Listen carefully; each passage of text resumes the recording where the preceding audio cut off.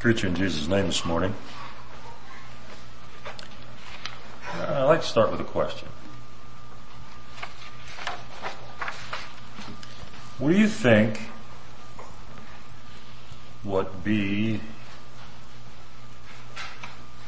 the most prominent character quality that drew people to Jesus when he was walking on the earth?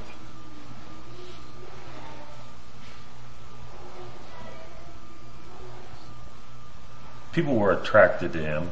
You all know that. I know that. What character quality would you think would be the primary one that would have drawn people, attracted people to Christ?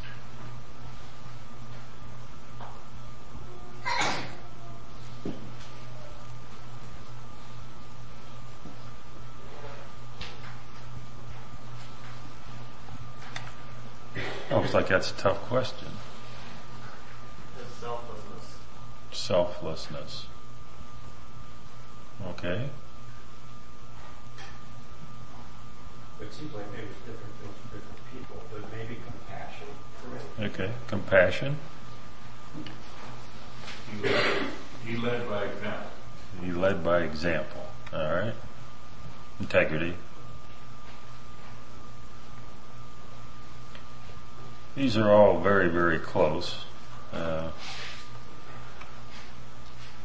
My guess would have been that he simply cared, and that's very close to what we're selfless.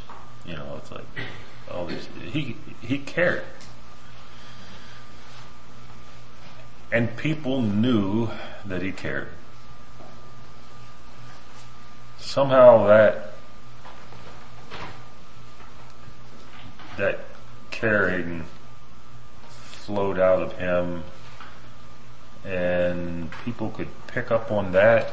And of course he did a lot of things, but it was a product of his caring.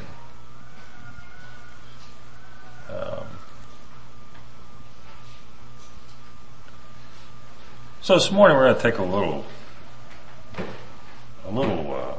journey through the book of John, and just answer the question, how can I care like Christ? I believe that if people were going to be attracted to Christianity, there's a lot of things that attract people, I don't know, but I think that this would have to be one of the core things that attract people to Christianity, that you care about them and that you are interested in their life. So we're going to probably read about 6 or 8 different stories here this morning and just pick out a few things. Certainly this is not going to be exhaustive in any sort, but just to get our minds thinking, springboard to further thought. How can I care like Christ? What if we just start chapter 2? There was a wedding going on. So this is pretty pertinent to our congregation right now. Got 1 down, 3 to go, or I don't know how many. It's like this is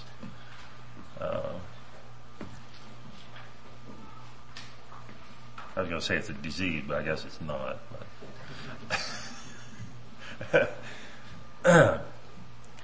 So there's a wedding going on, but you know what weddings are like. This is a little bit high pressure. I mean, you know, it's like you want everything to go all right. You know, it's just so everybody's just a tad nervous. We got married. The bishop, he was up front here, and he says, he says, I don't know. He said, why people get so nervous at weddings. You know, his hands are doing this thing, you know.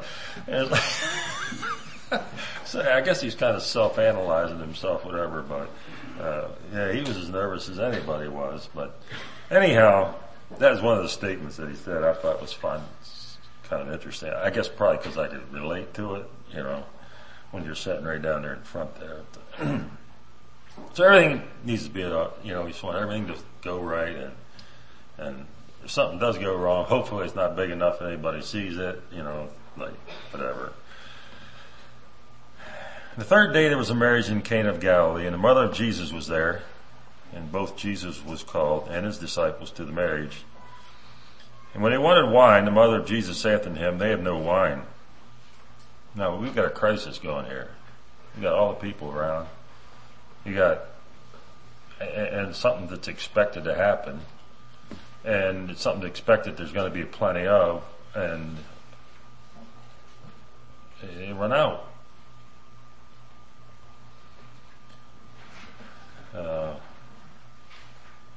In our community in Maryland, they have sometimes wedding in homes, and so your people scattered out through the house. They just take all the furniture out and put chairs in, and they had this one wedding where one whole room never got served anything to eat. I mean, it's like, whoa. And I'm not sure how that happened. I think if I would have been in view of the room, I maybe would have went and kind of give somebody a little hint. You missed like 13 and 15 people or 20 or whatever. But anyhow, Jesus saith unto her, Woman, what have I to do with thee? Mine hour is not yet come.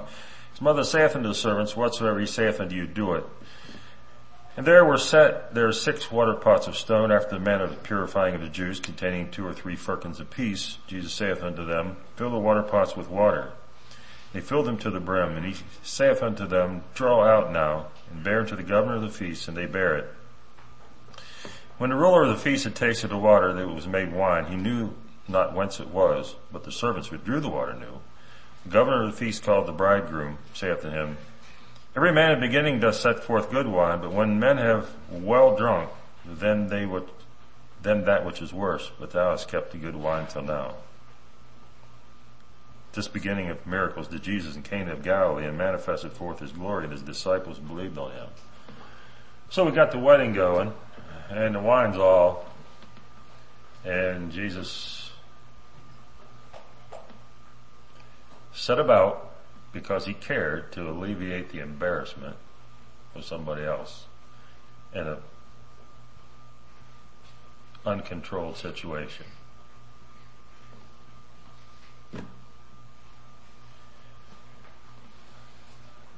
Am I willing to care enough to attempt to alleviate somebody's embarrassment in a situation that they cannot control? And I find it interesting, not only did he alleviate the embarrassment, he went to the bridegroom and gave him a compliment. I mean, the bridegroom was given a compliment because of what Jesus did. There's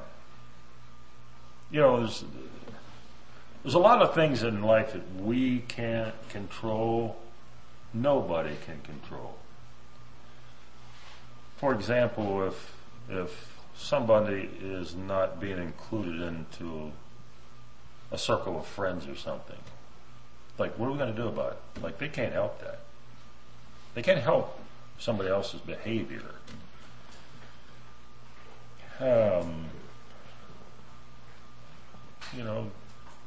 Children, adults, it's like, do I care enough to do something that alleviates a situation another person cannot control? That is. Let's go to verse 12. After this he went down to Capernaum, he and his mother and his brother and his disciples, and they continued there not many days. And the Jews' Passover was at hand. Jesus went up to Jerusalem, and found in the temple those that sold oxen and sheep and doves, and the changers of money sitting. When he had made a scourge of small cords, he drove them all out of the temple, and the sheep and the oxen poured out the changers' money, and overthrew the tables. And he said unto them that sold doves, Take those things hence. Make not my Father's house a house of merchandise. The disciples remembered it was written, the zeal of thine house hath eaten me up. Got a bad situation going on here. Religious people taking advantage of the poor, making the temple into an auction. It was wrong. I mean, it was so wrong.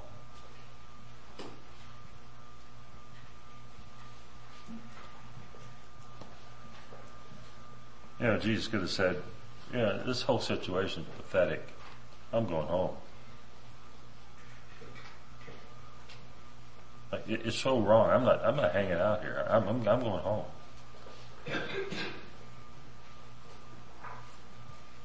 And I'm not sure how we should go about addressing situations that are all wrong. And I understand that, God hasn't called us to right every wrong that we see in the world. All right. But do I care enough to do something to change it? However great or small that may be.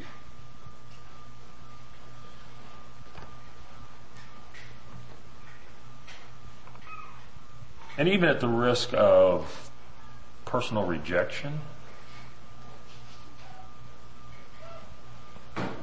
it's not my opinion that it's wrong. It's just simply wrong. Everybody knows it's wrong. It's like, am I going to care enough to make a difference? To make some kind of a change? To help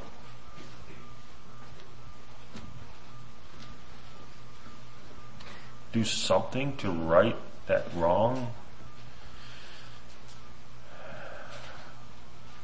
Jesus, he got some cords and he starts chasing the animals out, and he turned the tables upside down, and it'd be pretty radical for me, I tell you what.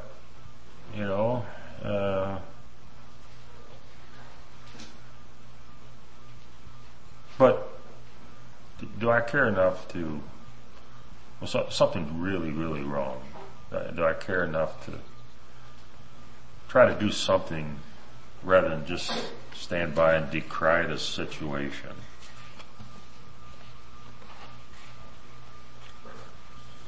Let's turn chapter 3.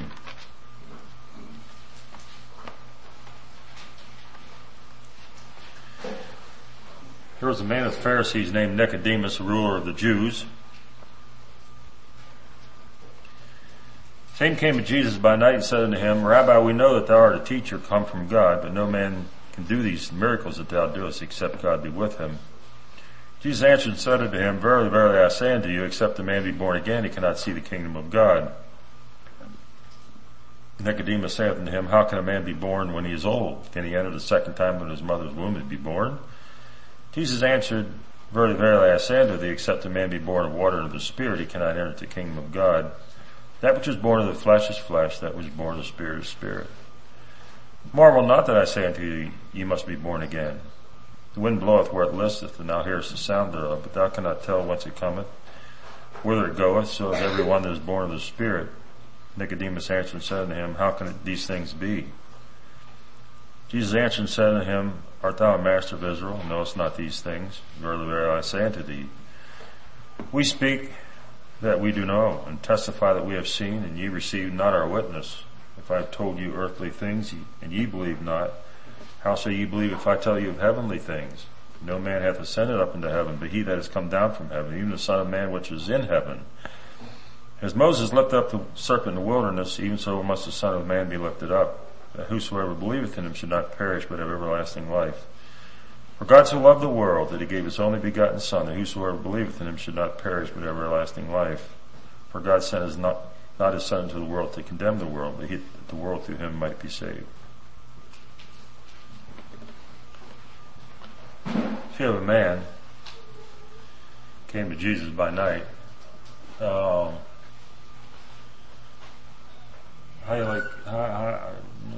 many like to relax in the evening? It's time to go to bed. You want to go to bed, right?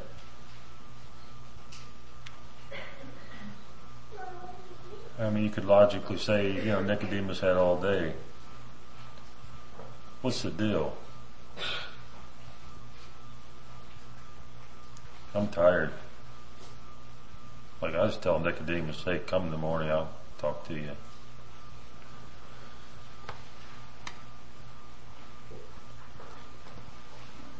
Undoubtedly, Jesus, would have been unusual for his schedule to be such that he wouldn't have made a difference if it was night or day or whatever. He's a busy man. But Jesus took time to minister to people's spiritual needs. And he was, he had a man that didn't understand. He had a man possibly was dealing with some personal fear. I don't know why he came by night. But I have a suspicion that maybe he'd have preferred not to be seen there. I don't know, maybe I was reading too much into it.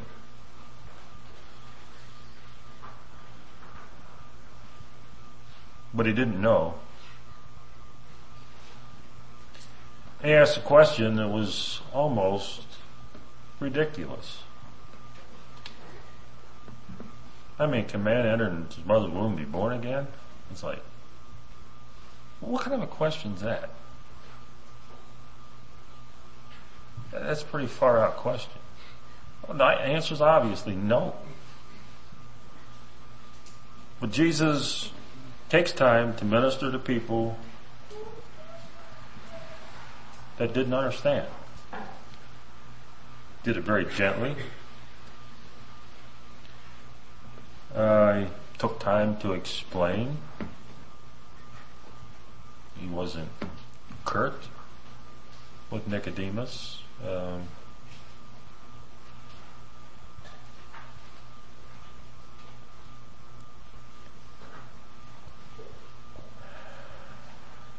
He was a little blunt even, but he was caring. He said, like, you were told, but you don't believe.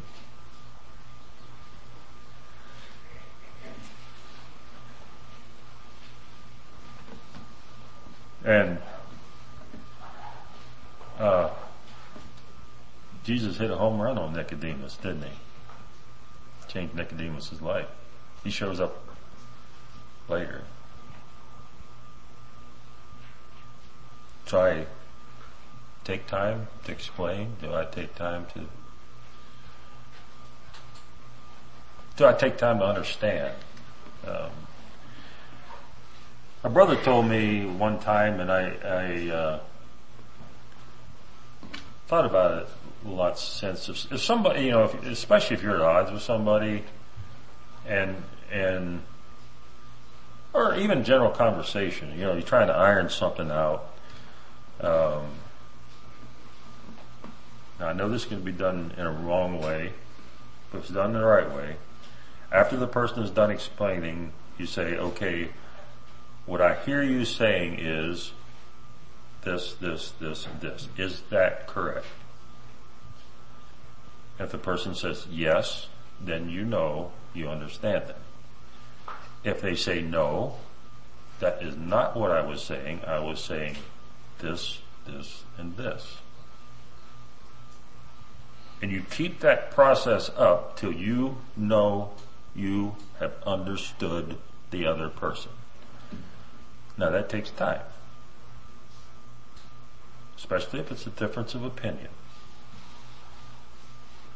How can you ever come to any kind of a solution if you're not seriously interested in understanding the other person to the fullest.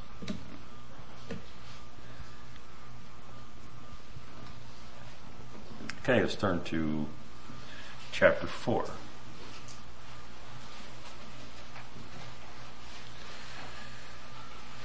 Verse 5. Then cometh he to a city of Samaria, which is called Sychar, near the parcel of ground that Jacob gave to his son Joseph. Now Joseph's well was there, Jacob's well was there. Jesus therefore, being wearied with his journey, sat thus on the well, and it was about the 6th hour. There cometh a woman of Samaria to draw water. Jesus saith unto her, Give me to drink. For his disciples were gone away into the city to buy meat. Thus when the woman of Samaria said, Then saith the woman of Samaria unto him, How is it that thou, being a Jew, askest drink of me, which am a woman of Samaria? For the Jews have no dealings with the Samaritans. Jesus answered and said unto her, Thou knewest the gift of God, and who it is that saith unto thee, Give me to drink, thou wouldest have asked of him, and he would have given thee living water. The woman saith unto him, Sir, thou hast nothing to draw with, and the well is deep. From whence then hast thou that living water? Art thou greater than our father Jacob, which gave us the well, and drank thereof himself, and his children, and his cattle? Jesus answered and said unto her, Whosoever drinketh of this water shall thirst again. But whosoever drinketh the water that I shall give him shall never thirst. But the water that I shall give him shall be in him a well of water springing up into everlasting life. The woman saith unto him, Sir, give me this water, that I thirst not, neither come hither to draw. Jesus saith unto her, Go, call thy husband, and come hither. The woman answered and said, I have no husband. Jesus saith unto her, Thou hast well said, I have no husband. For thou hast had 5 husbands, and he whom thou now hast is not thy husband, and that sayest thou truly. The woman saith unto him, Sir, I have perceived that thou art a prophet. Our fathers worshipped in this mountain, and ye say in Jerusalem is the place where men ought to worship. Jesus saith unto her, Woman, believe me, the hour cometh, and we shall neither in this mountain nor at Jerusalem worship the Father. You worship you know not what, we know what we worship, for salvation is of the Jews. But the hour cometh, and now is, when the true worshipper shall worship the Father in spirit and in truth, for the Father seeketh such to worship him. God is a spirit, and they that worship him must worship him in spirit and in truth. The woman saith unto him, I know that Messiah cometh, which is called Christ. When he is come, he will tell us all things. Jesus saith unto her, I that speak to thee am he. And upon this came his disciples and marveled that he talked with a woman. Yet no man said, What seekest thou? Or why talkest thou with her? The woman then left her water pot, went her way into the city, and saith unto the men, Come, see a man which told me all things that ever I did. Is not this the Christ? Here we have Jesus ignoring class distinction. Okay. Culture's loaded with class distinction. He knew it. The woman knew it. Everybody knew it. That certain people talk to certain people and other people don't talk to other people. And Jesus showed personal interest. And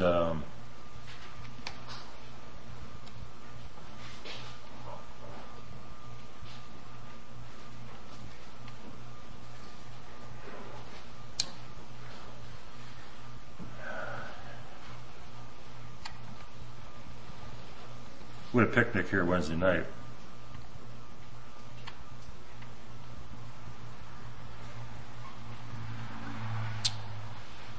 And I confess that I sat on one side of the crowd when there's people from the community on the other side of the crowd.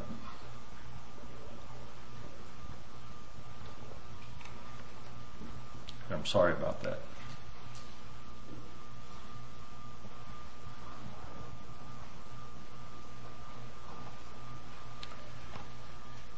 I can make all kinds of excuses in my mind that I'm not the kind of person that likes just outgoing and go up to people and say, hi, how are you? What's your name? And all this stuff. And I can make all kind of excuses that I always was like that because I hate get acquainted socials at Bible school with a passion.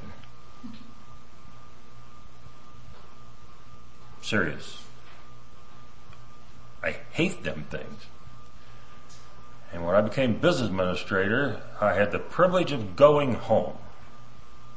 And that was one of the perks of my job. They can have their get acquainted socials all they want in Bible school, and I don't have to put up with it. If I'm going to get acquainted with somebody, I want to get acquainted on my terms, not somebody else's terms, and forced into the situation. All right? I can make all kinds of excuses. And I was brutally honest with myself when I'm studying this.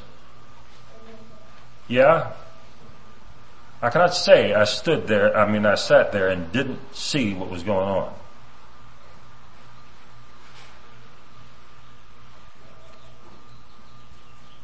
I felt bad about it. I can say I cared, and I think I did. But the question and the brutal fact is that I didn't care enough.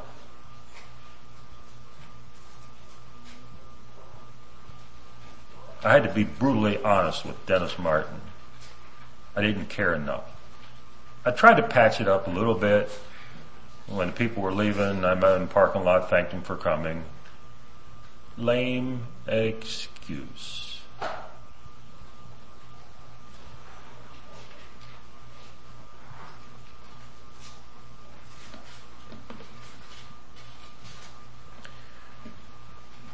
And I can say, well, what do I have in common? Well, what did Jesus have in common? They both like water, right? I mean, that's basic. I mean, you go up to somebody and say, hi, my name's Dennis Martin. You like water? I like water. All right. Okay, what I'm saying is we can complicate this thing in our mind when something very simple. I mean, everybody, they have a job and they live somewhere and they have children if they came to Bible school and, and even though this lady, like Jesus said, oh yeah, you don't have a husband, you got 5 in one you have, and she switched the subject and said, well, we worship here and you worship there, and Jesus went right along with him and said, yeah, that's right. And so even though she's being evasive and, changing the subject on him, he just very kindly just, oh yeah, well we can talk about where you worship too, and we can talk about whatever you want to talk about.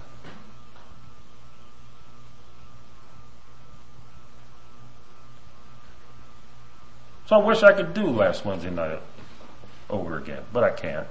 And I thought about, it's like a memory came to my mind. We was married about, 2-3 years or something, and my younger brother and I, none of the rest of his family seemed interested, but my brother and I, younger brother Dave and his wife and Mary Sue and I, we decided we're going to go back to the church where we grew up. I mean, where we cut teeth on a church hymnal, alright? Literally. I don't know if my mom allows to do that, but you know what I'm saying, alright? From infant, for me, 13 years.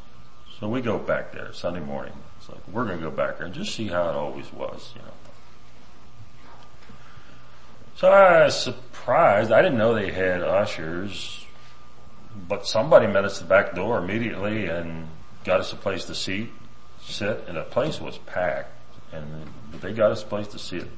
So that kind of surprised me, and so, but then after church,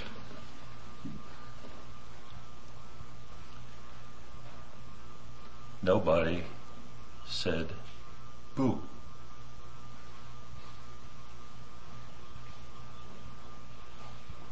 In fact, I walked out there and says, it's like these people looking at us like we're from outer space.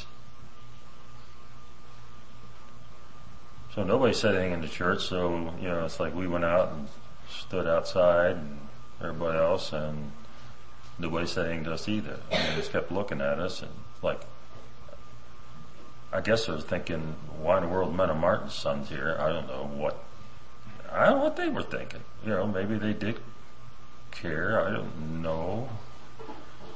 But then a guy that I worked with at my uncle's milk processing plant, he came and he talked to us for a little while. And he left, and we stood there a while, and we decided, well, we'll go home.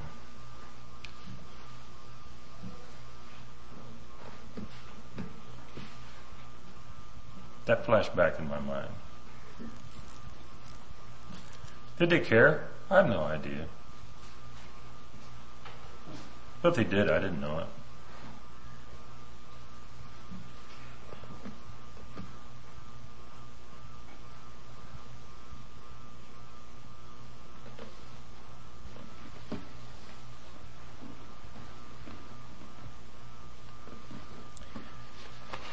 Chapter 5,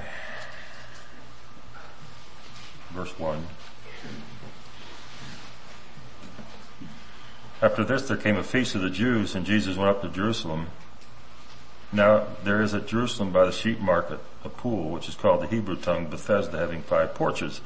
These lay a great multitude of impotent folk, of blind, halt, withered, waiting for the moving of the water. And for an angel went down a certain season into the pool and troubled the water. Whosoever then first after the troubling of the water stepped in was made whole, whatsoever disease he had. A certain man was there, had infirmity 38 years, and Jesus saith unto him, saw him lie, and knew that he had been now a long time in that case. He said unto him, wilt thou be made whole? The impotent man answered him, Sir, I have no man when the water is troubled to put me into the pool. While I am coming, another steppeth down before me. Jesus saith unto him, Rise, take up thy bed and walk. And immediately a man was made whole, and took up his bed and walked. And on the same day was the Sabbath.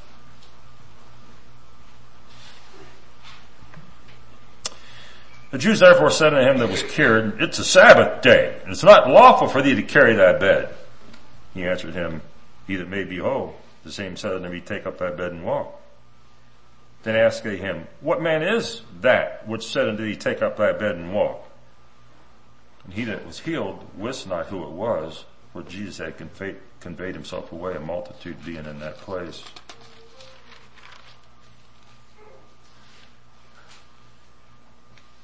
Afterward Jesus, finding him in the temple, said unto him, Behold, thou art made whole, sin no more, lest the worst thing come unto thee. So here's a man, had physical need.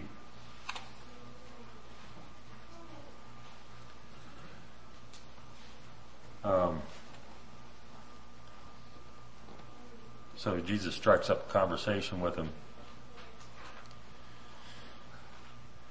And he does what he can to alleviate that physical need this man had. He cared enough. And if you go to chapter 6, another incident, after these things Jesus went up to the Sea of Galilee, which is the Sea of Tiberias, and saw a great multitude follow him because they saw his miracles which he did on them that were diseased. And Jesus went up to a mountain, there he sat with his disciples. And the Passover feast of the Jews was nigh. When Jesus then lifted up his eyes and saw a great company coming unto him, he said unto Philip, What shall ye buy bread that these may eat? And this he said to prove him, for himself knew what he would do. Philip answered him, 200 pennyworth of bread is not sufficient for them, that every one of them may take a little. One of the disciples, Andrew, Jesus' brothers, Simon Peter's brother, saith unto him, There's a lad here, which hath 5 barley loaves, 2 small fishes, but were they among so many? Jesus said, Make the men sit down. Now there was much grass in the place, so the men sat down, and number about 5,000. Jesus took the loaves, and when he had given thanks, he distributed to the disciples, and the disciples to them that were sat down, and likewise of the fishes as much as they would. When they were filled, he said to his disciples, Gather up the fragments that remain, that nothing be lost. Therefore they gathered them together and filled 12 baskets with the fragments of the 5 barley loaves, which remained over and above them that had eaten. Then those men, when they had seen the miracle that Jesus did, said, This is of a truth that prophet that should come into the world.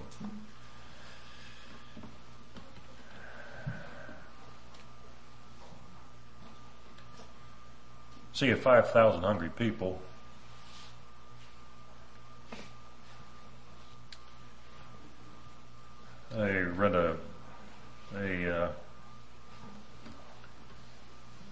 editorial by A.W. Tozer recently about Philip the calculator.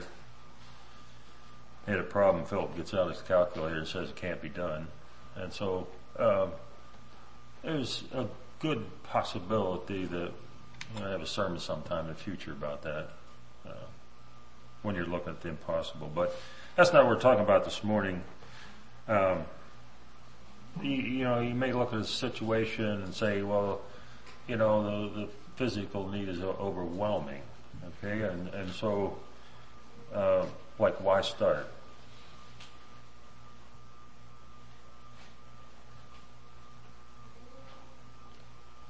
You can take the position of Philip. You can, but then there's Andrew.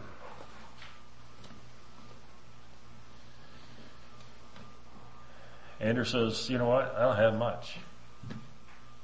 We haven't got much here around here. It's like, here's this little boy with some loaves and fishes, and I'm not sure why everybody else is out of food, but the little boy, this is out of character. Little boys eat their food faster than the adults do, don't they? It's like they can't keep their fingers out of the lunchbox, but somehow or the other, this little boy had his, and so it's like, I don't have much, but I'm going to give it to Jesus.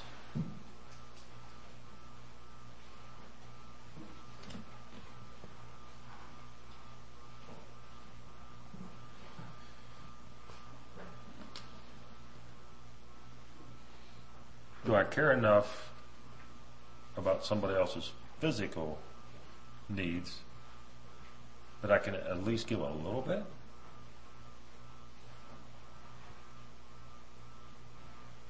Can I at least get something going? Can I place that into the hand of Jesus and say, I don't have much. This looks so overwhelming. It's so big and the needs are so great. And I know that I can't do much at all, but I'll give what I have. I care enough to give what I have.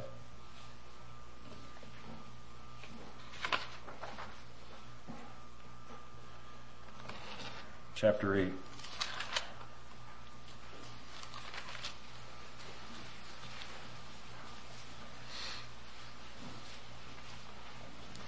Jesus went to the Mount of Olives, and early in the morning came again to the temple, and all the people came unto him, and he sat down and taught them. And the scribes and the Pharisees brought unto him a woman taken in adultery. When they had set her in the midst, they said unto him, Master, this woman is taken in adultery in the very act.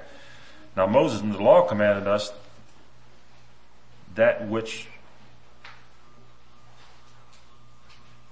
such should be stoned. But what sayest thou? Thus said they, tempting him that they might have to accuse him. But Jesus stooped down and with his finger wrote on the ground. Though he heard them not, as though he heard them not. So when they continued to ask him, he lifted up himself and said unto him, He that is without sin among you, let him first cast a stone at her. Again he stooped down, wrote on the ground, and they which heard it, being convicted by their own conscience, went out one by one, beginning at the eldest, even to the last. Jesus was left alone, the woman standing in the midst. And Jesus lifted him up himself and saw none but the woman. He saith unto her, Woman, where are thine accusers? Hath no man condemned thee? And she said, No man, Lord. Jesus saith unto her, Neither do I condemn thee. Go and sin no more.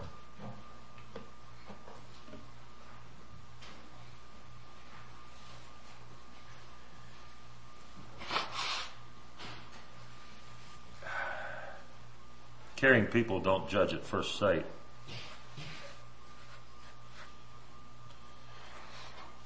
If you go down to verse 15, Jesus makes that statement in another situation, but he says, Ye judge after the flesh, I judge no man. So we have a situation, and do I judge at first sight? I look at somebody and say, it's waste,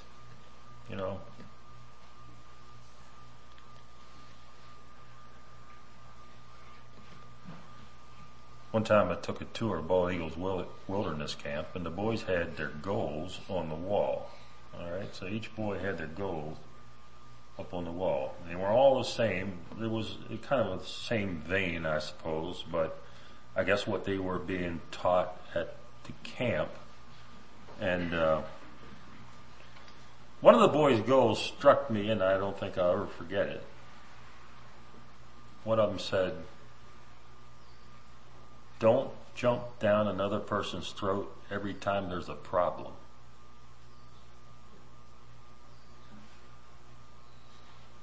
That was his goal. Don't jump down everybody's throat. Don't jump down another person's throat every time there's a problem. Jesus didn't jump down her throat. I have a hard time envisioning this verbal transaction without tears in the eyes of Jesus and the lady in verse 11.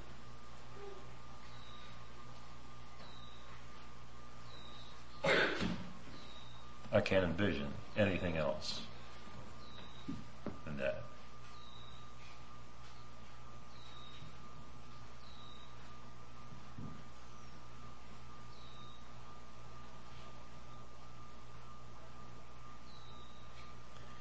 Chapter 9, verse 1. As Jesus passed by, saw a man which was blind from his birth, and his disciples asked him, saying, "Master, who did sin, this man or his parents, that he was born blind?" Jesus answered, "Neither hath this man sinned, nor his parents, but the works of God should be made manifest in him. I must work the works of them that sent me while it is day. The night cometh, no man can work. As long as I am in the world, I am the light of the world." When he had thus spoken, he spat on the ground, made clay of the spittle, and anointed the eyes of the blind man with clay.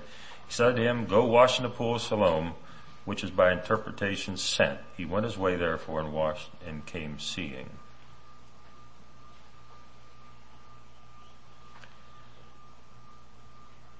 Caring people don't blame shift. You know what happens when I blame shift? Somebody else becomes a victim of my blame shifting. So they're saying, okay, who's the problem? Who's the problem? Got a problem here. Who's the problem? Is it the boy's problem or is the parents' problem? It's like, who sinned here? It's like, this got to be a sin, and whose problem is it? And how are we going to, all this stuff? And it's they're looking for.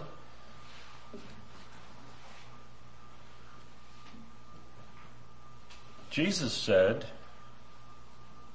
he was born blind so that you might see the power of God. Okay, Jesus pulls them right into the problem. There was a problem. There was a blind man. All right, he's blind. Rather than saying, "What can I learn from this?" they're saying, "Whose fault is it?" You ever meet somebody that everything that went wrong was always somebody else's fault? And if you met them, which we probably all have, would you call them a caring person? No.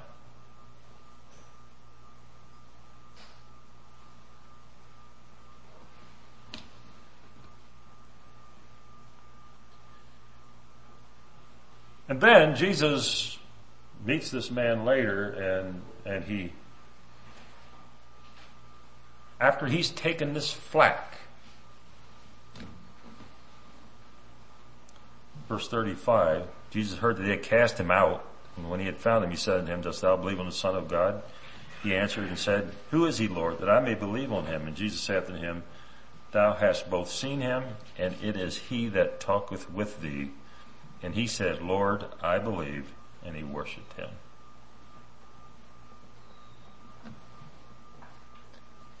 That's what happens when you don't blame shift.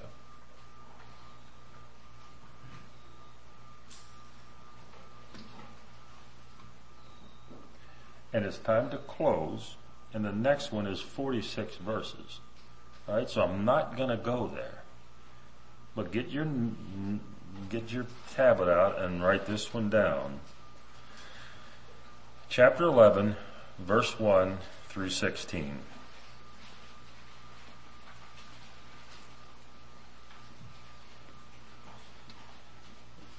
And I'll just tell you, caring people empathize with others in time of crisis, and by their actions create new life and hope. That's chapter 11, verse 1 to 46.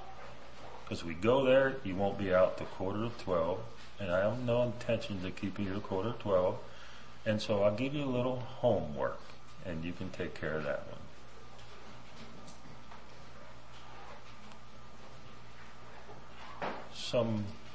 Just some things to think about. Look at the life of Christ. How can I care like Jesus?